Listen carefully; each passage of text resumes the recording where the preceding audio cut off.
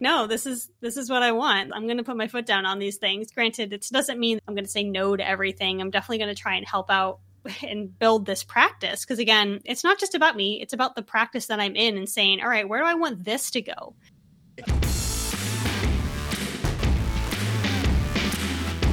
I'm Gerardo Polder. I'm Hubert Hemstra, and this is the Vet Vault.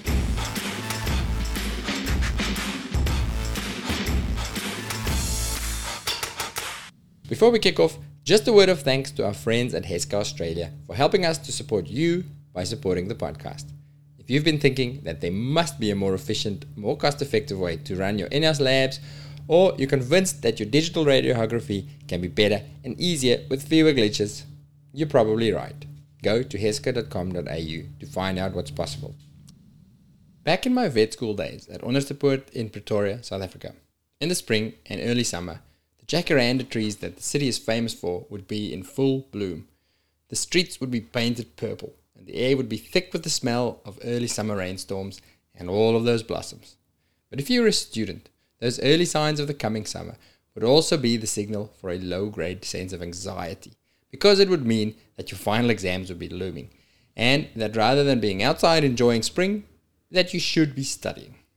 And if you're a final year vet student, well, then that would be a whole new level of anxiety, because beyond final exams and beyond the glorious summer break that comes after those exams lay the real world, the complicated world of finding a job, finding the right job, and facing all that scary stuff that you'd heard so much about. We are releasing this episode in mid-November, during exactly this time. Back in Pretoria, the jacarandas are in full bloom, and around the world, thousands of vet students are cautiously optimistic, but also probably slightly shitting themselves, which is why I'm having this conversation with Dr. Moriah McCauley. Moriah is on the other side of this breakwater between vet school and the working world. 1 and a bit years out, still vetting, still keeping her head above water, still at her first job, and mostly enjoying it, unlike many of her cohort. And despite the massive curveball that a global pandemic threw at her and her friends. But Moriah is no average new grad. Well, she is, but she has an unfair advantage. When she was a student, she started That Vet Life podcast, where she has had dozens of in-depth conversations with experienced vets about how to survive and thrive as a veterinarian. This means that she has been accumulating the skills needed to navigate this profession for a long time, unlike most of us who learn the hard way through blood, sweat, a bunch of other bodily secretions, mostly not our own, and tears. Definitely tears. While I was having this conversation with Moriah, I had this overwhelming feeling of, man, if I was half as smart and thoughtful and had my shit together, even just a little bit more like her, I would have saved myself so much grief. So, this one is for you, new and recent grads of the world, bravely facing the adventure that awaits. We review Moriah's first year in practice, what she had learned, what she learned before starting practice that had helped her immensely during her first year, and what she would have done differently. But it's also for you, senior vets, managers, and bosses. You who will be in charge of taking care of these young vetlings and helping to shape their future careers. You need to hear what Moriah has to say about her first year out, about how she planned with the help of mentors, about what her and her classmates value, what they need, why they leave jobs, and what they can bring to your business. Also, just a quick shout out to say that since we recorded this episode a few weeks ago, there have been some cool things happening for Moriah and That Vet Life. They are now a part of the VetX International family with Dr. Dave Nicol. Same name, same Moriah, but delivering the value she brings to the vet world as part of the VetX team. We look forward to great things. Please enjoy Dr. Moriah McCauley. Welcome to the Vet Vault. Thank you. It's great to actually be talking with you guys on the podcast. I know we've been chatting about this for a while, so to officially be here, I'm like, oh, a little bit of fandom here. That's crazy. I've been loving listening to your evolution of the podcast, and it's incredible. You've gotten really good at it. Your speech and your delivery of what you're doing is so good. I'm a little bit jealous, to be honest. Well, I appreciate those kind words. It's definitely been a work in progress. No, I never would have thought that when I was a veterinary student just with the idea of, hey, let's start a podcast, that it would evolve to where it is now. And I'd be doing the things that I am doing and having the reach that I am through Instagram and through Facebook and through the podcast. Just the number of students that have reached out and veterinarians that have reached out, and just the network itself, it never would have been what it is if I hadn't just jumped on it and honestly just started a podcast on a whim. Mm-hmm. Why did you start it? What was your motivation for starting a podcast as a student? It was a little bit twofold. One of them was that the opportunity arose. There was a funding opportunity that was available through the university, and I forget exactly who it was that pointed me to it. But at the same time, I had realized that I had had a lot of good interactions with veterinarians and veterinary students. And I think I had come across like one other veterinary student podcast at the time. So I was like, this isn't a new thing. I could like find my niche in it. There's a little bit of that self-service type of mentality. But at the same time, it's like, these are some really good stories that I'm hearing. These are incredible learning opportunities. I want to share this with my peers. I want to share this with my colleagues. And what is a really easy way to do that? Podcasting, because the setup is pretty low key. I mean, to start a podcast, you don't need a lot of fancy equipment. Granted, it does help to have some good audio quality and good recording equipment and editing, whatever. But at its heart, as long as you have the passion for it and you love storytelling and love to talk, which is partly my fault and something that I enjoy, then starting a podcast is kind of a natural flow for it. So when I started it as a student, I was like, you know what? The opportunity is here. Let's take it. Let's see where it goes. Let's see what I'm able to develop as a result of it. And here I am, oh gosh, how many years later, as a working veterinarian, still having a podcast. It just blows my mind. Yeah, it's a gift. I love it. And I love exactly that, what you're saying, where you don't know why exactly, but it's just something you feel like you have to do, and off you go, and you see where it leads.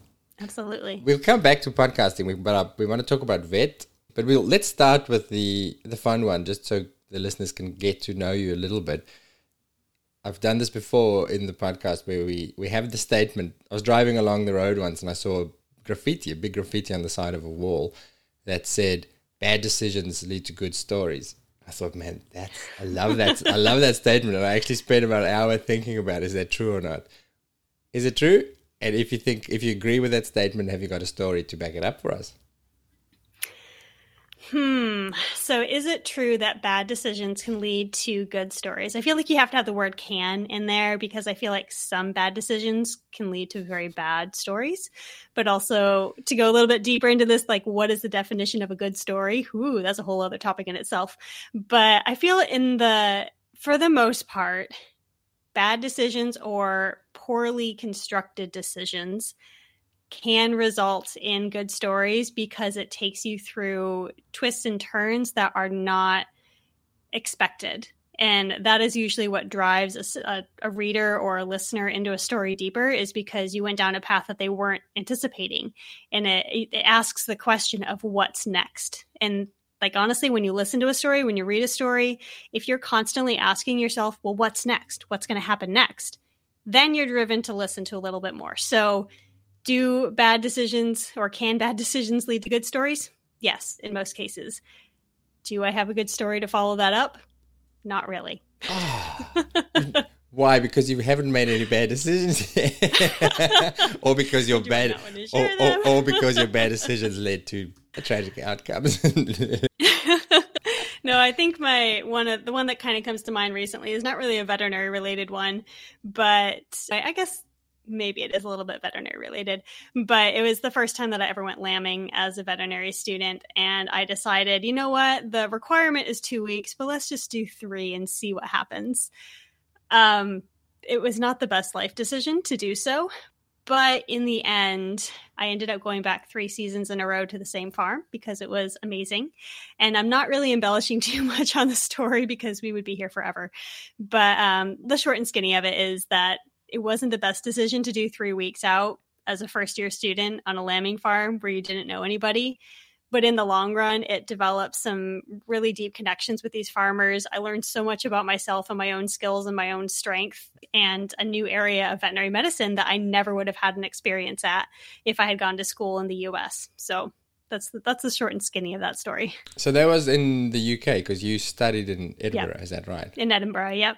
Yeah. So why was it a bad decision to go for 3 weeks? Just too much work, or you don't have to go? It's so exhausting. Yeah. And literally 2 days after I came back from this, actually maybe it was a week after I came back from this, I had a major exam that I had not studied for worth anything.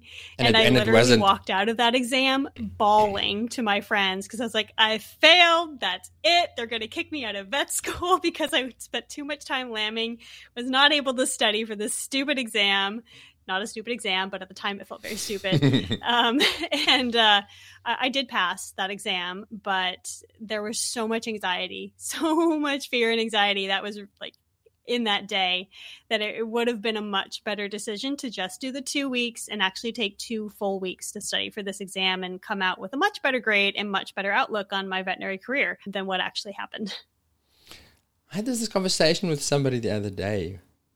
They told some story from their early 20s where as an adult you look back and you go, what the hell were you thinking? But then always those experiences that it seems that in your 20s you make decisions on a whim much easier, much more likely, and you go, yeah, I can do that, I can pull that off. Yeah. So you have this inherent self-belief about stuff, or ignorance. I don't know, ignorance is bliss. And then at the time you go, what was I thinking? This is horrendous. But then very often the long-term outcome is beneficial because it gets you in situations way out of your comfort zone that a sensible 40-year-old like me would go, no, I'm not going to do that. That's just ridiculous. But you sort of stumble into situations that teach you major life lessons, if it doesn't kill you. Mm-hmm. Yeah. I feel like at my age, there's just a little bit less of a sense of self-preservation. And so we're like, yeah, let's go on that hike. Yeah, let's go skydiving. Yeah, let's go on 3 weeks of lambing, even though looking back on it, I'm like, that's not that big and scary of a decision, is it? But at the time, as a first-year veterinary student, I was like, 3 weeks on a farm where I don't know these people and it could go completely sideways. Like, that was scary for me at that stage in my life. Now I'm like, bring it on. A little bit less fear. So you are just more than a year out of uni now, is that right? Mm-hmm. Year and a bit? I graduated June of 2020. June of 2020, so here in a bit. Still standing? Yeah, still just smart. About a year and a half here now. Still standing, barely. Listeners can't see you, but you don't look too wrinkled or too grey. There are definitely some. I was actually scrolling back through my Instagram feed recently, and there was one reel that I did, and I look at it, and I'm like, oh my gosh, I look terribly ill. Like, I have so many bags underneath my eyes. It's like dark gray circles, and I look gaunt for some reason. And I was like, do I look like that on the daily? Like, is that what my clients see? Is that what my colleagues are seeing? Yeah. And I'm like, I really hope I don't look that sick or that ill. But I mean, it has been super hard working as a veterinarian in this stage, but especially as a new veterinarian. But I'm like, I don't think I'm that bad off. I don't know. Just a bad hair day. Just a bad hair day.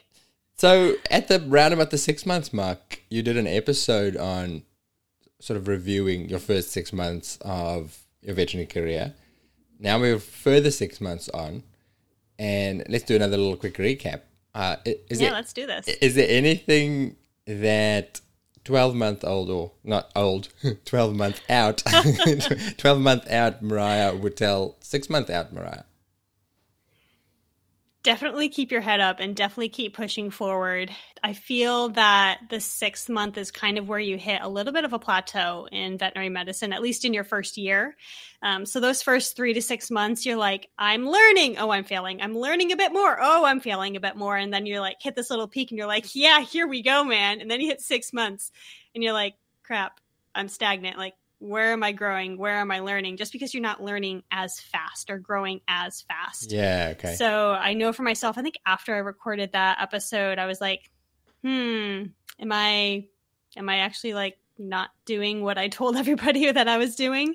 Am I just kind of staying stagnant? And it kind of continued that way. And I realized that looking back on it, so that 12-month looking back to the 6-month period, there's definitely was still a strong level of growth. It was just probably not as steep of an incline in growth, or it was more niche in the areas that I was growing and developing in. So maybe it was like a specific skill, like looking at dentistry or ultrasound or like cytology.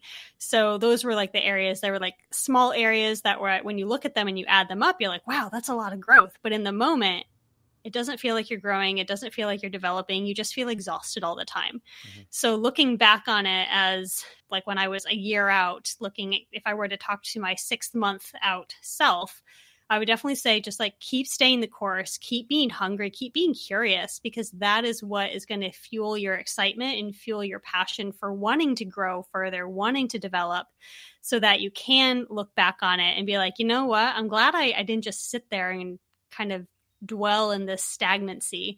Instead, I said, where do I want to go from here? Yeah. And so that was a kind of a good thing to look at.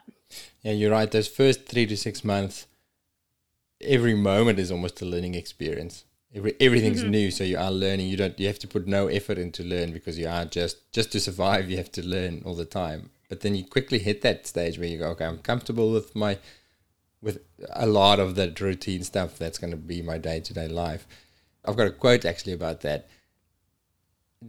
hit me, because at my 10-year mark, I'm probably guilty of this, but I read somewhere that 10 years of experience can sometimes just be 1 year's experience repeated 10 times. And if I look back at the 10-year mark, I was a bit like that. I thought, I'm 10 years experience, but I go, in the last 5 years, what have I really done to change it? I'm just doing the same thing over and over for 10 years. So I'm very smooth at those things, but where's the growth? How did you stop that from happening, or how do you on a day-to-day basis approach to this to make sure you are still learning? I think the first part of that is just actively looking at what I'm doing and saying, okay, like, where do I want to go from here? Do I want to keep learning? Do I want to keep on being excited in what I'm doing? Because for me, I'm most excited and most passionate when I find something else that's exciting or something new. But then also realizing and accepting that I'm never going to be like fully knowledgeable. I'm never going to know all the stuff. I'm never going to be perfect in all of my skills. There's always going to be something else to learn, always going to be something else to develop. Because like even spays, like doing that, you can have like 5 different dogs in front of you, and each spay is going to go slightly differently. And you have to just accept that and be like, all right, each one is a new challenge in front of me. Each one is a new opportunity to learn something new, a new way to do your ligatures, a new way to put your clamps on, a new way to do anesthesia. And accepting and anticipating that you're always going to have the opportunity to learn, and that you're never going to know it all. You're never going to be perfect at it. It just opens up so many more doorways to say, you know what? Let's keep being curious. Let's keep going after it. Let's keep being excited about this profession that we're in. Yeah. Do you pick specific topics? Like, is it a conscious decision to go, yeah, I want to get better at cytology. I'm going to commit some time to get better at this? Or do you take what comes your way and learn as you go? It's a little bit of both. Right now, I'm in a slew of kidney disease cases. None of them are exactly the same. So I'm having the opportunity to go a lot deeper into the research behind different types of kidney disease, different treatment modalities, different referral options or management options. So in that respect, I'm honestly just taking something that's landed in my lap and saying, all right, what are you going to do with this? Are you going to do what you did for the last case? Or are you going to find a way that works better for this particular client and this particular animal, and really build out your repertoire of what's available for the case that comes after that? Because as we all know, kidney cases just come as they just come every single day. So keeping that as an option would be the first part. And then the other part is having active decisions. Part of it with when I first started my job was with my mentor and like sitting down and setting up a mentorship clause. Like we actually had something in my, like an actual clause that we wrote together that said, you know what, we're going to focus on these areas. We're going to like sit down and chat about the areas that we want to see me grow and develop in to help this practice and for the practice to help me. And we recently sat down again and we said, you know what, did we achieve the things that we talked about 3 months ago? Like, was I actually developing those areas, or did craziness happen and they all went by the wayside? Some of them went by the wayside just because of how practice is right now. So we sat down and had an intentional discussion to say, all right, what's the next area that we want to get better at? Like, and how can we what are the action steps to make that happen? And so one of them is ultrasound. I'd had the opportunity as cases came through to just pop a probe on there and honestly see what I could find and work on my skills. But now I'm at that stage where I'm like, you know what? Let's actually let's bring someone in. Let's do a course. Let's really dive into this specific area of ultrasound so that I, as a practitioner, can get better, but then also so that I can teach those around me how to get better. So talking about like our technicians and that student that's shadowing with us, or that assistant that wants to go to vet school, like these are all skills that I can then pass on to them just because I'm learning and I'm growing and I'm being intentional about my decisions to grow and develop in those areas. I'm going to interrupt you for a second to remind you about our clinical series of podcasts. I told another vet about it the other day, and she said, "Oh, I love the vet vault, but I didn't know you guys did clinical stuff." Which makes me think that, like me, you probably skip the intros when you listen to podcasts, which is why I'm being sneaky and putting it in here. But I'll be quick. 3 episodes per week with world-class specialists in small animal medicine, emergency critical care, and surgery. Conversations, not lectures. Practical tips, pitfalls, updates, and hard-earned insights. It's not about learning a bunch of things that you can easily find in a textbook. It is about digging for the bits of wisdom acquired over years and years of extra study and hundreds and thousands of cases. It's about you going from feeling unprepared and a bit rusty to feeling confident and pumped for the next time that case comes through the door. Go and check it out at vvn.supercast.com. And while you're Googling, don't forget to visit heska.com.au to find out ways to streamline your workflow and get faster, reliable in-house results. Does your business have an official mentoring program? Because that sounds amazing. I love what you described there. That's such a privilege to have access to that. Or is it just you being forward-thinking and you set your own thing up? A lot of it was just me. When I first, basically my practice is owned by a corporate, and the corporate does now have their own mentorship program. But for myself in that practice, that was something that I set up myself. And a lot of it actually came from listening to another podcast, which I'm going to shout out the 7S Society, which right now they're a little bit quiet, but they talked about doing a mentorship clause in your contract. And I was like, ooh, this sounds new and interesting, and a way to really circumnavigate a lot of the issues that people have with getting mentorship in their first jobs. And so I then reached out to some of my own mentors and was like, hey, what do you think about this? What are things that I should add into it?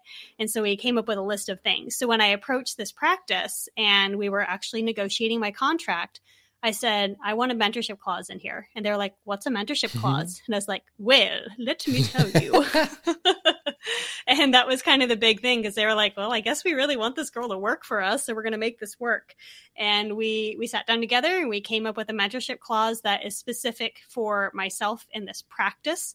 There is a relative framework that you can use. I think AHA actually has American Animal Hospital Association has their own framework that you can use. But for veterinary students or new grads who are developing their contracts, like, sit down, be intentional, like think about what your mentorship contract is actually going to look like, because it holds you accountable as a new grad, but it also holds your mentor and the entire practice accountable for how you're going to grow and how you're going to develop.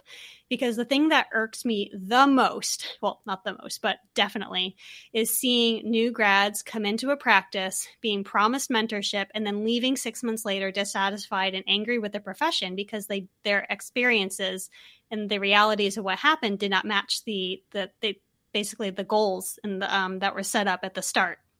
So usually it's either the practice didn't uphold their end of the bargain, or the veterinarian, the new grad, didn't uphold their end of the bargain. Yeah. They're equally accountable. Yeah. So when you have this mentorship clause there and you set up timeframes to be like, all right, in 1 week, we're going to meet. In 2 weeks, we're going to meet. In 3 months, we're going to meet. In 6 months, we're going to meet. It holds both of you accountable so that both of you and the practice can continue to grow and develop and make this profession better. All right. I'm off my soapbox. No, I absolutely love that. And I the accountability from the mentee is such a key component. I've been in mentorship roles where you try and you go, look, it's probably time we catch up again. Or what are your goals? I don't know, just want to survive the first year. Well, that's not specific enough. That's not. No, that's not good enough. You need to set your goals. I'm not going to set them for you. So I love your approach that you're so proactive about it. And then having that accountability with somebody to say, because we all go into it going, yeah, I want to get better this year. I want to learn X, Y, and Z. If it's just up to yourself, like you say, life happens, practice is busy. It's very easy for very, very good reasons, to just fall by the wayside. But if you have that person who's a little bit on your case saying, yeah, but have you done that yet? You made a promise to me. Let's do that. I'm going to have to, I'll put the show notes, I'll look for that mentorship guideline that you can put in that clause in your contract, and we'll put it in the show notes because I think that's really valuable. Wow. And you can literally modify it to whatever you need in your practice. Because obviously a new grad in equine is not going to need the same thing as a new grad in small animal or an emergency, or maybe you're doing an internship. Like, all of these things are going to be very different, but having a framework that says, you know what, these are the main areas that I want to get better at. This is how often I want to meet. And these are the expectations that I want you to hold me to. And that I want to hold you to, so that in 3 months you can look back on it and say, you know what, maybe you're not as satisfied with your job, and you can both sit down and say, you know, maybe it's because neither of us held up our end of the bargain, or we set too high of an expectation. How do we reevaluate this? Because as a new grad, like, honestly, a practice is dumping money into you. You're slower. You're not as knowledgeable. Your skills are pretty crappy compared to everybody else to a degree. So they're technically losing some money by hiring you versus a well-experienced veterinarian. So for them to lose you after 6 months to a year, that is money down the toilet. And so it's actually to their advantage to try and mentor you as best that they can, not just as like an assigned mentor in your practice, but everybody's got to be on board with having a new grad, or else it's not going to work out. So I'm getting on my soapbox again. So I'm going to. I like soapboxes a lot on the podcast. That's what they're for. So I'm very curious. You had the podcast while you were a student for a couple of years. That's right. And you had all these conversations with vets about what life as a veterinarian is going to be like, and how to deal with it, and how to be ready for it, and how to thrive as a veterinarian. Was there still anything that when you started working that sort of blindsided you, that you went, shit, I did not see that coming? And whether this is in a bad way or a good way? I don't think there was anything that particularly blindsided me in such a way that was like, man, I wish someone had talked to me about that. Because honestly, the thing that blindsided me was something that no one has ever experienced, which is a global pandemic. So in that respect, no one could prepare us for this. No one could prepare us for the instant curbside that existed and having to talk to clients on the phone. No one could prepare us for how the speed of practice would just be absolutely different, and how caseloads would be much higher and everyone would be more stressed. So in that respect, like, no one could ever prepare us for it. But the things that the podcast did help me prepare for was really focusing in on my non-medical skills, honestly. So talking about client communication skills, life management skills, those are the areas that the podcast, like, by doing the podcast, really opened my eyes to the fact that, sure, vet school's great. Vet school's this white ivory tower that's going to teach me a lot of skills that I need in order to survive my first year out in practice. But vet school can't do everything. And that is where the podcast allowed it for me. And I was like, dang, I need to share this with everybody else, because there are so many skills that we as veterinary students need to be exposed to. They're not going to learn it perfectly, but they need to be exposed to before they launch out into practice, so that they have the building blocks to be successful when they are blindsided by a freaking pandemic. So while I could not have been prepared for it, I definitely had the skills to say, all right, what are the areas that I need to lean on? What are the areas that I need to grow and develop on?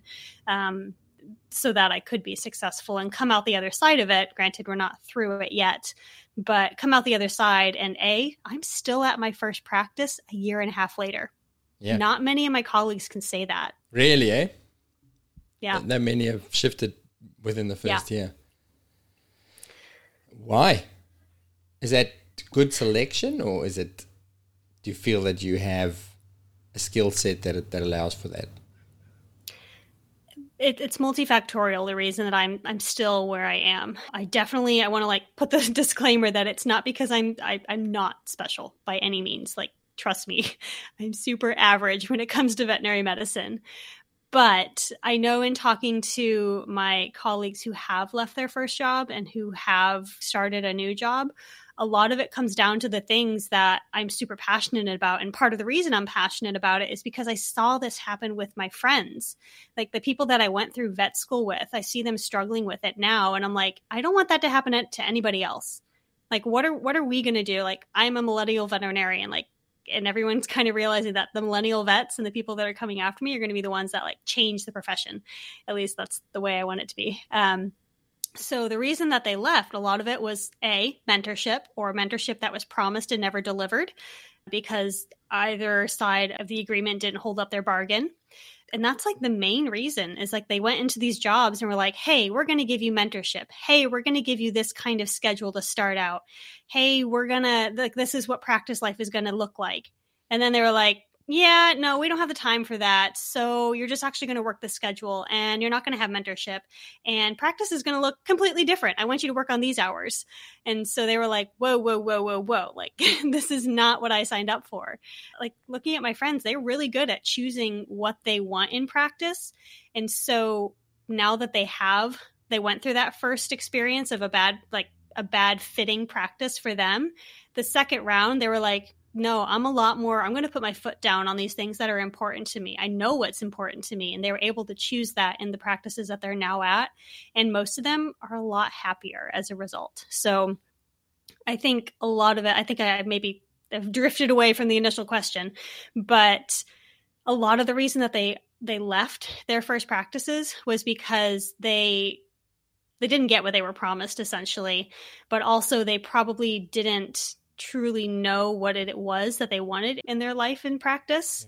Yeah. And now they're like, yeah, that was the thing I really wanted. And I didn't hold my ground near as well. But then equally so, I think I searched long and hard for the practice that I'm in. And granted, it's not a unicorn practice.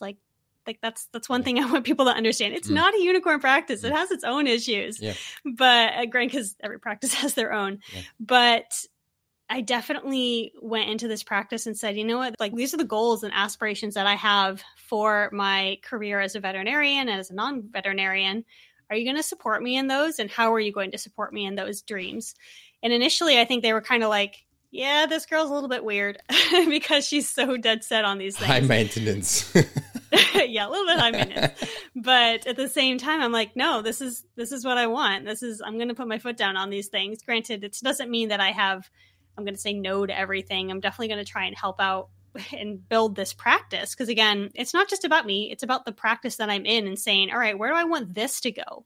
Because when I sat down with the medical director at the time, we talked about our dreams and aspirations. He was like, what are your dreams and aspirations? And these are my dreams and aspirations for this practice. And how are you going to fit into this plan? So I think I also landed with when I did my initial interview, I landed with a medical director in a practice that aligned with my goals and aspirations.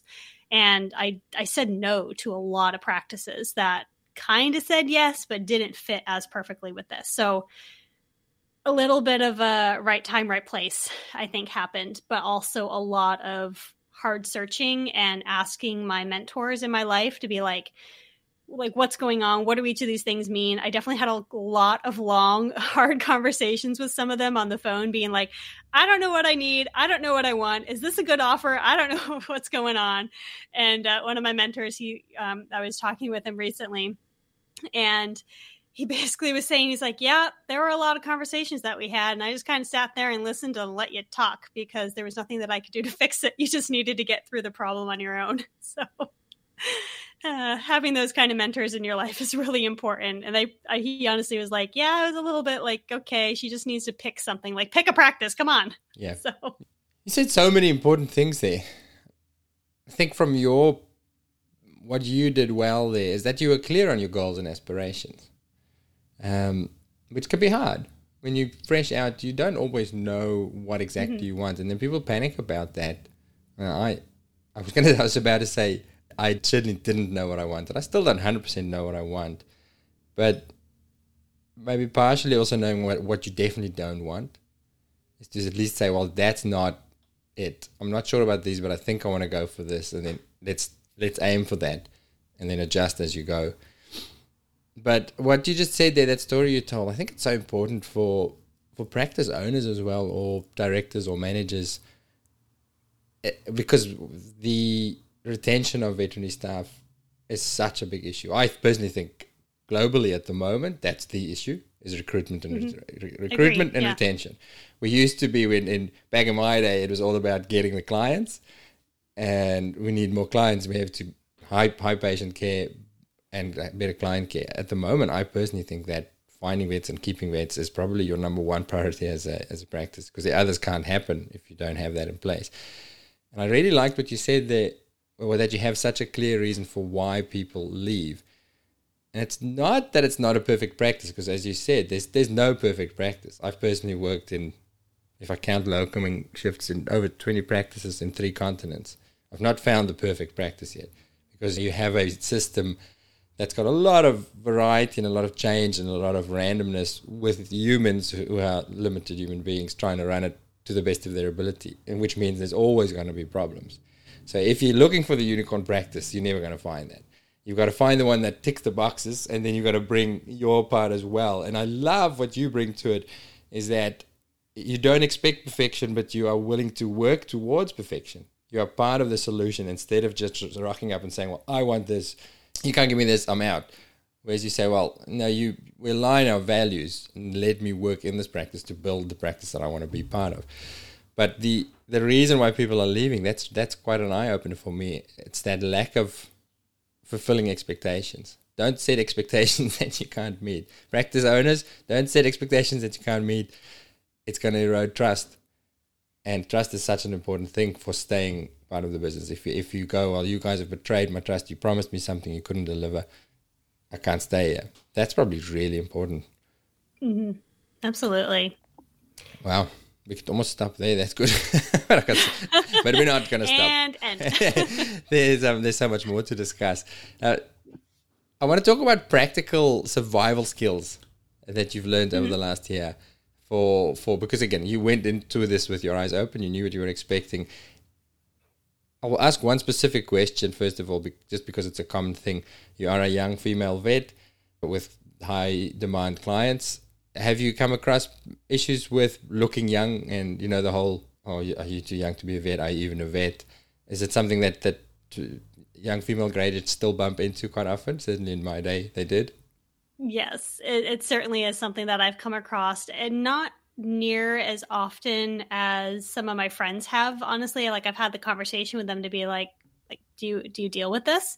And some of them do actually see this probably on the weekly. And a lot of it has to do with the clinical environment that they're in. Maybe they have a overpowering senior veterinarian who is an older male and maybe erodes the trust that clients have in the other veterinarians. So that's probably one of the main reasons that it happens, is they're so used to seeing Dr. So-and-so for so many years, and then this new fresh-eyed veterinarian rocks up into the room being like, hello, how are you?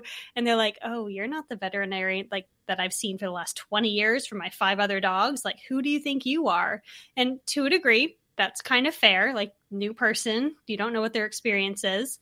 But I feel that the practices, like in my practice, like, we have a system where everyone's always building up the trust of another veterinarian. If we notice a small mistake that was made, we don't erode the trust that the client has in that veterinarian. We try and figure out what their thought process was. So to go back to the initial question, because I definitely sidetracked there a little bit. I can honestly name the number of times that I have faced that on one hand in my last year and a half. The first one was because the first 2 times was because it was a long-term client that had really only seen the other veterinarian. It was a very high value animal the first time. And so rightly so, they want the best of the best. The second time was just a very, very needy client that everybody in the practice kind of walks on eggshells around. So when they literally told me, you know what, I just want the oldest, most experienced vet to neuter my dog. Like, that's just what I want. I don't want anybody else to do it. And how long have you been in practice? And in the back of my head, I'm thinking, you want the other vet? I'll go get him. So I don't really want to deal with you either. Clients don't listen to this, right? So that was the other time. And then the third time, it was almost joking, but at the same time, I'm like, don't joke about this. It's not funny to me type of scenario. But again, there was like 3 times that this has ever happened to me. I'm curious why. Why do you say, so you've said that it's because of the practice environment where there's support from the senior vets to put you forward as a capable colleague and not just the new grad. Mm-hmm. Do you think you do anything differently in how you present yourself, how you approach clients that minimizes, if you say your friends experience it all the time, is there something that you think helps to stop that?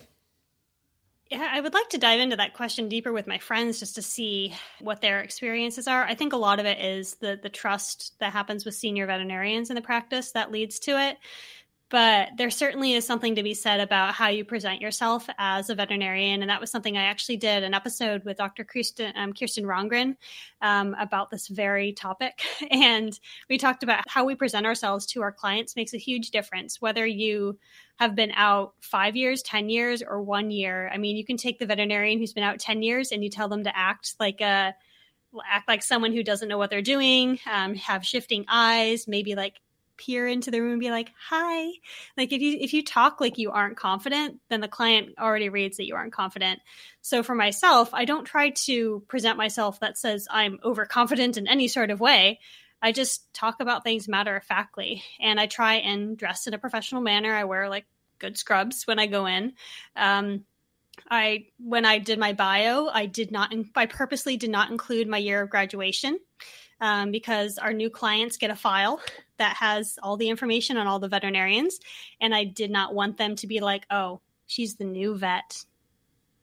So from that respect, I tried to avoid and put myself out there in such a way that they can't really give me a reason to be less experienced, or they can't give me a reason to ask that question. And then in the couple cases where I have been asked that, I just deflected away because I'm like, I'm not going to entertain this idea that I'm less experienced, that you should look down on me in any way. I'm just going to be like, hey, we're going to talk about the issues I hear. And like, great, you asked me that question, deflect, boop, gone. Yeah, gold. We had one of our early guests was Dr. Brooke, who at the time was a new grad. And she had a great tip. She said she walks into a consult and introduces herself as, hi, I'm Dr. Brooke. I am the veterinarian who will be taking care of your animal today. Because I've had, when I managed the practice, I had some younger female vets and clients would say, I had one client complaint where they said, I never even got to see the vet. I just had a nurse. So I go, well, she wasn't wearing a name tag, obviously, that said her name. And she never actually said that I'm a veterinarian. So they thought they just saw the nurse. Nurse did a consult. And so there's obviously a failure there of how you come across, how you're making sure that everybody understands what your role in the relationship is. Other tips for practically surviving when I'm thinking of stuff like how do you, I remember as a new grad, I was shocked about how physically exhausted I was just being on your feet all day. Because you go from a student sitting her ass all day studying to now I'm standing for 10 hours a day running around to the lab. So stuff like that, or even scheduling or prioritizing your day because you've got all the stuff coming at you from all sides and it can cause complete meltdown. Have you got any other things that you've learned over the last year that... Absolutely. So from the health and wellness standpoint, like, yes, I was sidelined at how exhausted I was going to be as a new grad vet. Because, of course, you go through vet school in clinics where you literally are like sun up to sundown, maybe overnight you're doing shifts and you're like, I don't know how I could be even more tired than this. And now I'm like, oh, dear goodness, take me back to vet school. Like, this is so hard from that respect. But I mean, my hat is off to the people who come out of vet school with families and go right into working, because I'm like, I'm tired and all I'm taking care of is myself. So having to take care of other people in their family, they're the people that you should talk to about how to manage life and scheduling. But from my standpoint, one of the big things that helped me transition into clinical practice was, in a way, when I was in vet school, I tried to be forward thinking in that I knew what I was practicing in vet school and how I took care of myself and how I talked about myself, and in that sort of way was a practice for when I launched out into the quote unquote the real world. So I took up running when I was in vet school, learned just how much I loved it. Also just how much I needed to be in nature and away from city life, just to take care of my own mental health, my own physical health. And also trying to learn, like meal prepping has been a lifesaver. These past few weeks for myself, I will honestly say I have visited Chick-fil-A and Chipotle way too many times, but trying to get back on the meal prep train to keep myself a little bit healthier here, just because I have been so utterly exhausted. I remember I worked in the UK shortly after graduating, so I went there all by myself, lonely, depressed, long days of work, no meal prepping. So I'd walk into the Morrison supermarket and literally eat as I walked down the aisles and just take the empty packets to the checkout, and it will be cakes and donuts and stuff, just shoving my face. It's like, I don't know what I'm eating, but it tastes good, and I need the sugar. Haven't quite hit that level, but trust me, there are days where I'm so ready to do that. But yeah, learning how to take care of myself with what I'm eating, how I'm exercising, getting enough sleep, like all of these basic life things, practicing that in vet school when you think things are hard will really set you up well for when you go out into practice. Even though there's going to be new challenges, you're going to be even more exhausted. But if you've practiced those little tiny basic things, it sets you up for better success than if you hadn't in the first place. So for myself, I have a bike that I get out and I do miles on. I go running. I just go and sit outside if I have the opportunity. I try to make meals that are healthy. Sometimes that fails miserably, but I try. And then also just looking at it from the aspect of, like in vet school, you're so dead set on getting through the next exam, getting through the next rotation. Like, what do I need to do for me? Me. But once you launch out into practice, you realize just how much you can't just focus on yourself. In order to fill your own cup, you honestly have to spend time with other humans, preferably other humans that are not in the veterinary profession, because they will be the ones that help fulfill other areas of your life. So having your friends to just go and grab some drinks with, or go on a trip with, or having family nearby is immensely helpful. It's better for you in the long run. And practicing those life skills of building relationships, and it's hard work keeping those relationships up. Like, it's not just, oh, you have some friends, but you have to actively think about, hey, I should text so-and-so. Hey, I should check in. Hey, let's go get a drink. Like, you actively have to think about these things. It's not going to come easy, or else you're going to get 3 months out and you're going to be like, I haven't heard from that person. I wonder if they're going to text me. Like, no, they're not going to text you. You have to text them. Just go ahead and do it.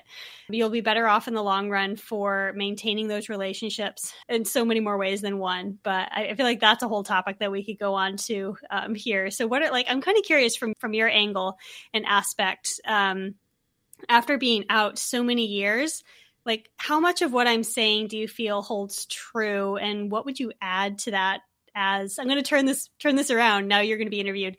What would you recommend for someone in my stage to like add to that? I think you're doing spectacularly well. I wish I had your wisdom when I was 1 year out. Like I just said to you, I failed miserably in all of those. Look, it's circumstantial to some degree. I chose to leave my home country, leave behind all my friends, go out on my own, new country, new job, new career.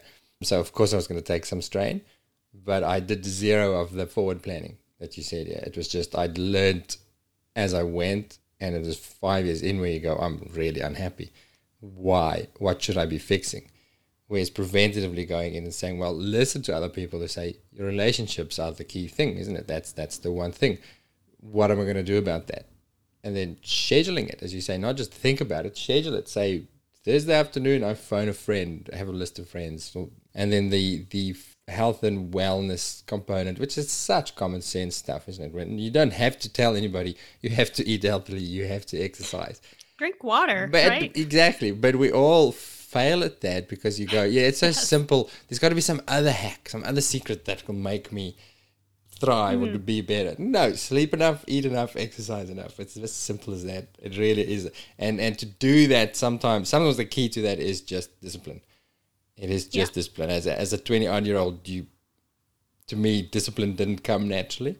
You think you can stay up and watch TV until 1 a.m. before a shift, and then you wonder why you're cranky and unfocused and shitty the next day and why work sucks. Work doesn't suck. I just wasn't on my game because I'm undisciplined. I haven't eaten well, I haven't exercised in 3 days, and I haven't been sleeping well enough. Big surprise, why am I miserable? So it took me much longer to learn these things than you. So those are sort of the basic building blocks, the stuff that, the foundations that you need. But then the other thing that I'm learning or have been learning or trying to learn in the last 5 years or so of my career is it's around mindfulness, I suppose. And as soon as you say mindfulness, people want to run a mile, they think incense and hippies. But I don't mean that sort of mindfulness. I just mean the realization that what you're experiencing and how you're feeling, how happy you are, how content you are, how you're reacting to the things that happen in your life and then in your work life specifically, that it's in your head to a very large degree. Yes, we react to stimuli, we have emotions and hormones and things that affect how we feel in the short term, but in the long term, what we do with that is within our power. To some degree is a decision. Again, if I look back to my early years, I had very much a victim mentality. I felt really trapped and at times regretted my career decision and didn't like my job.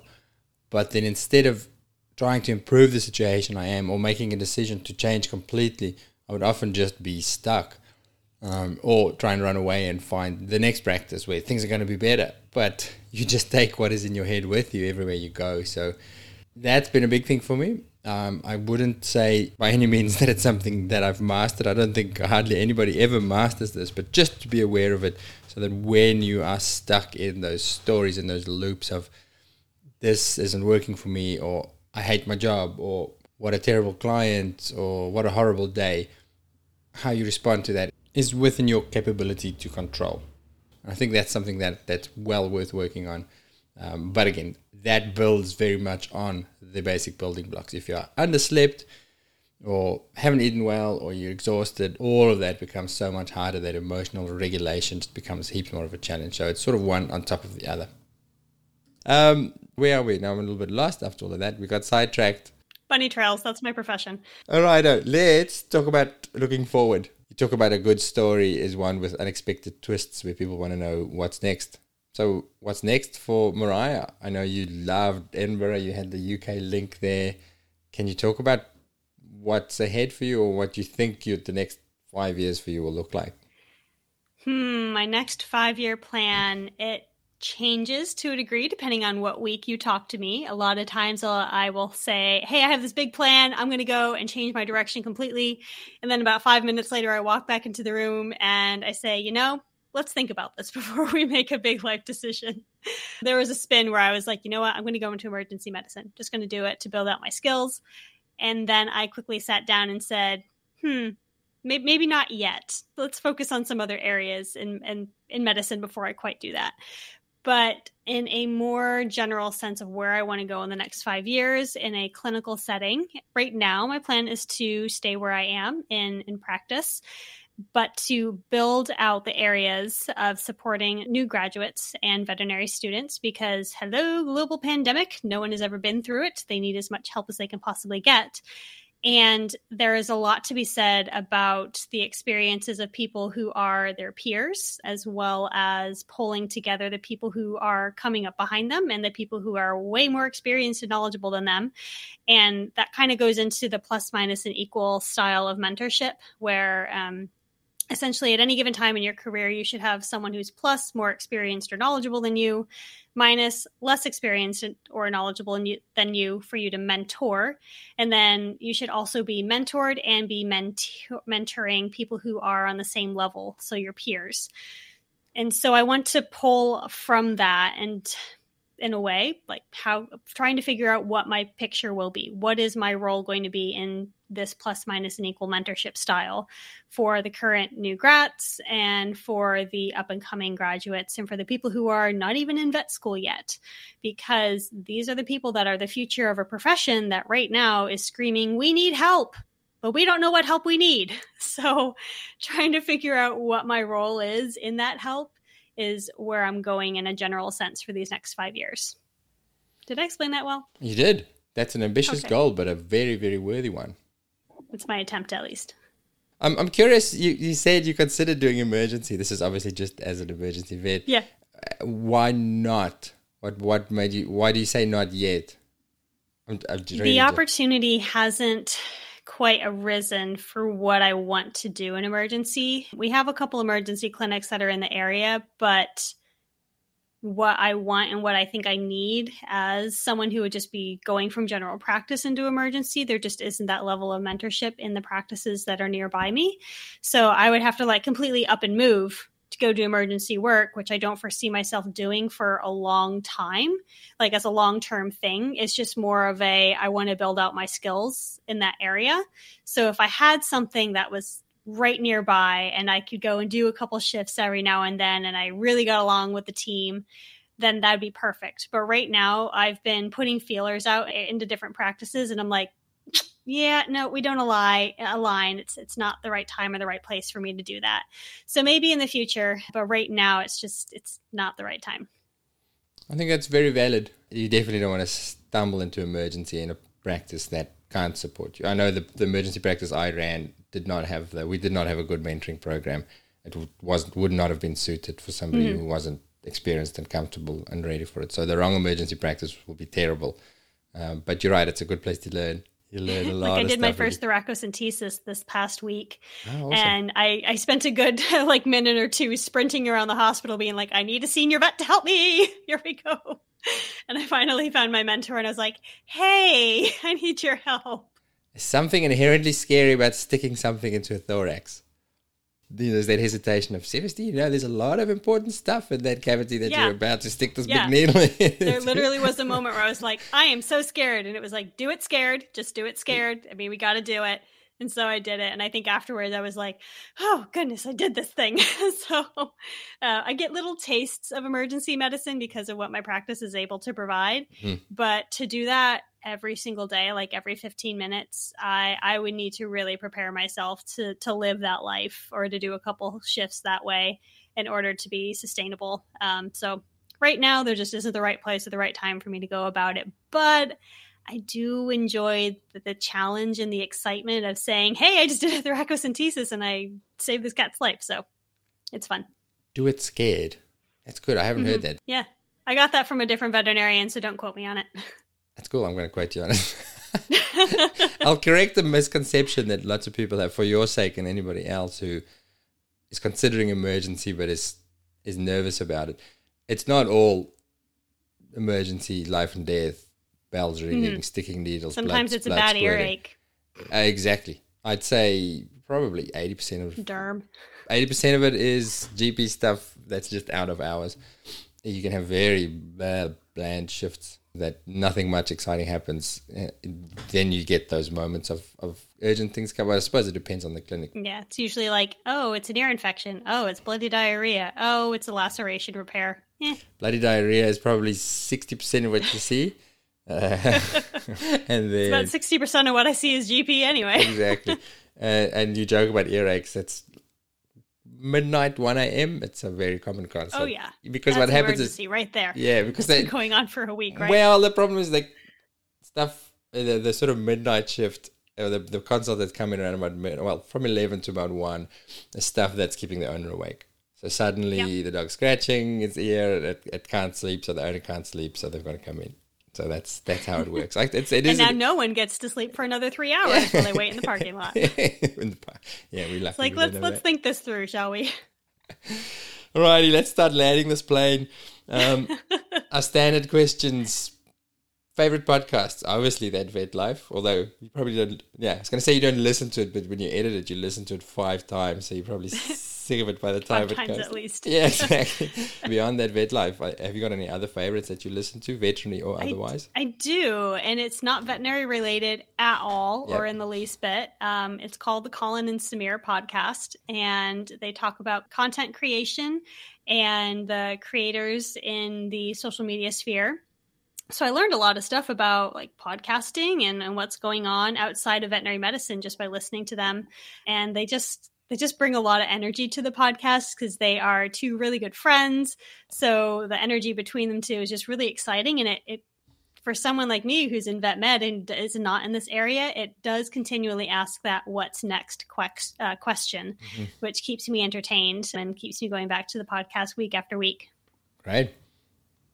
All right, the one question, the wrap-up question.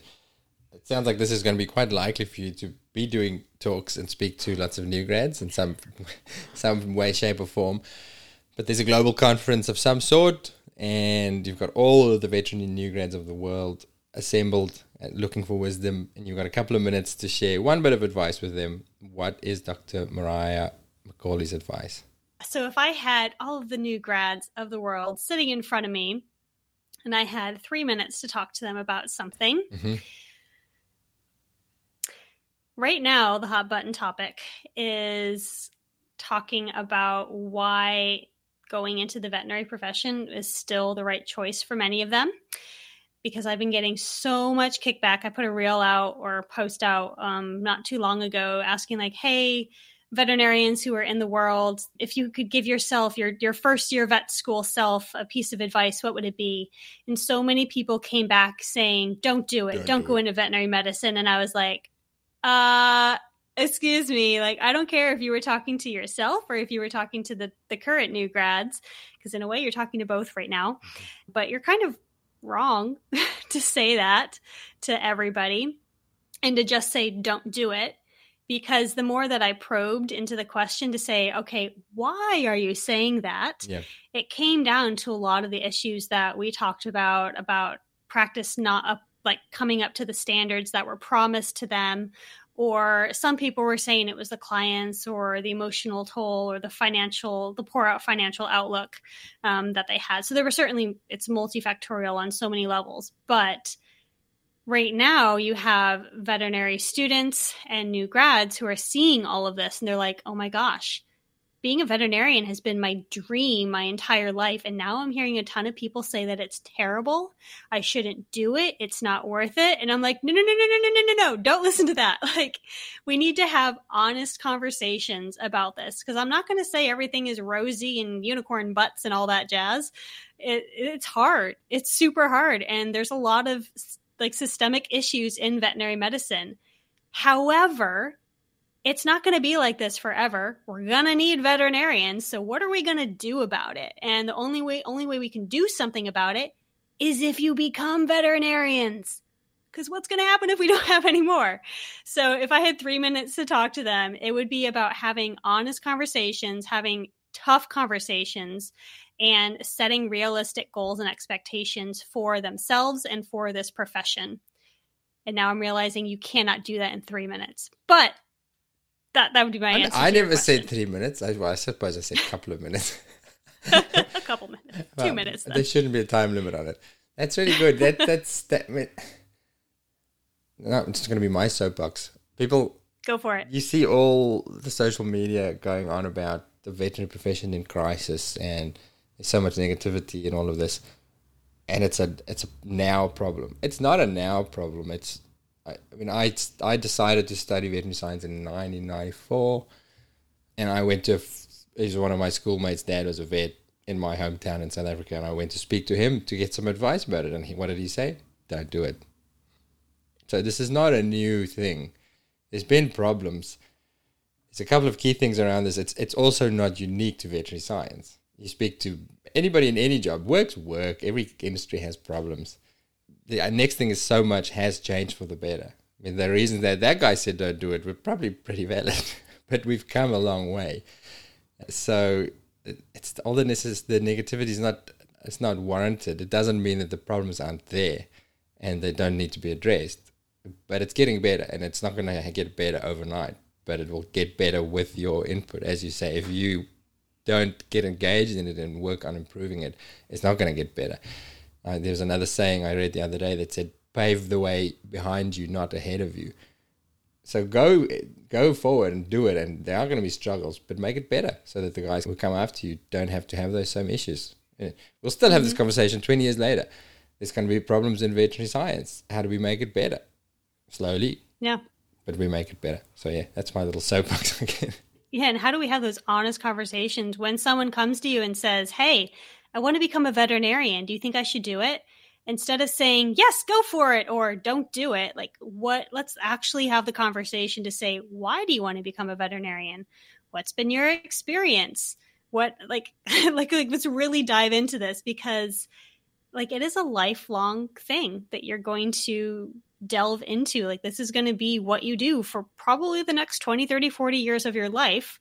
So we want to help guide you as you make that decision, but then also opening up the avenues, because I feel so many people, they didn't have this conversation. They either had someone who said, don't do it, or they had someone say, yeah, go for it. But they never really had the opportunity to discuss the avenues that were available, the type of changes that they could make in their career, and the fact that the typical GP 9 to 5 was not the only option. The number of people that don't realize that, or they think that they're stuck in it, whether that is from their own decisions or from life circumstances, and they just don't have the tools or the resources available to them, or they don't know about the tools and resources to take the profession that they're in and make it what they need and want it to be. I think a lot of those people who have that response to say don't do it, you're right, they are talking to themselves. And for some of them, they probably shouldn't have done it. It's not for everybody. Yeah. Or let's say veterinary clinical practice probably isn't for everyone.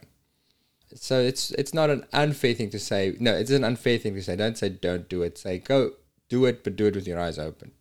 That's it.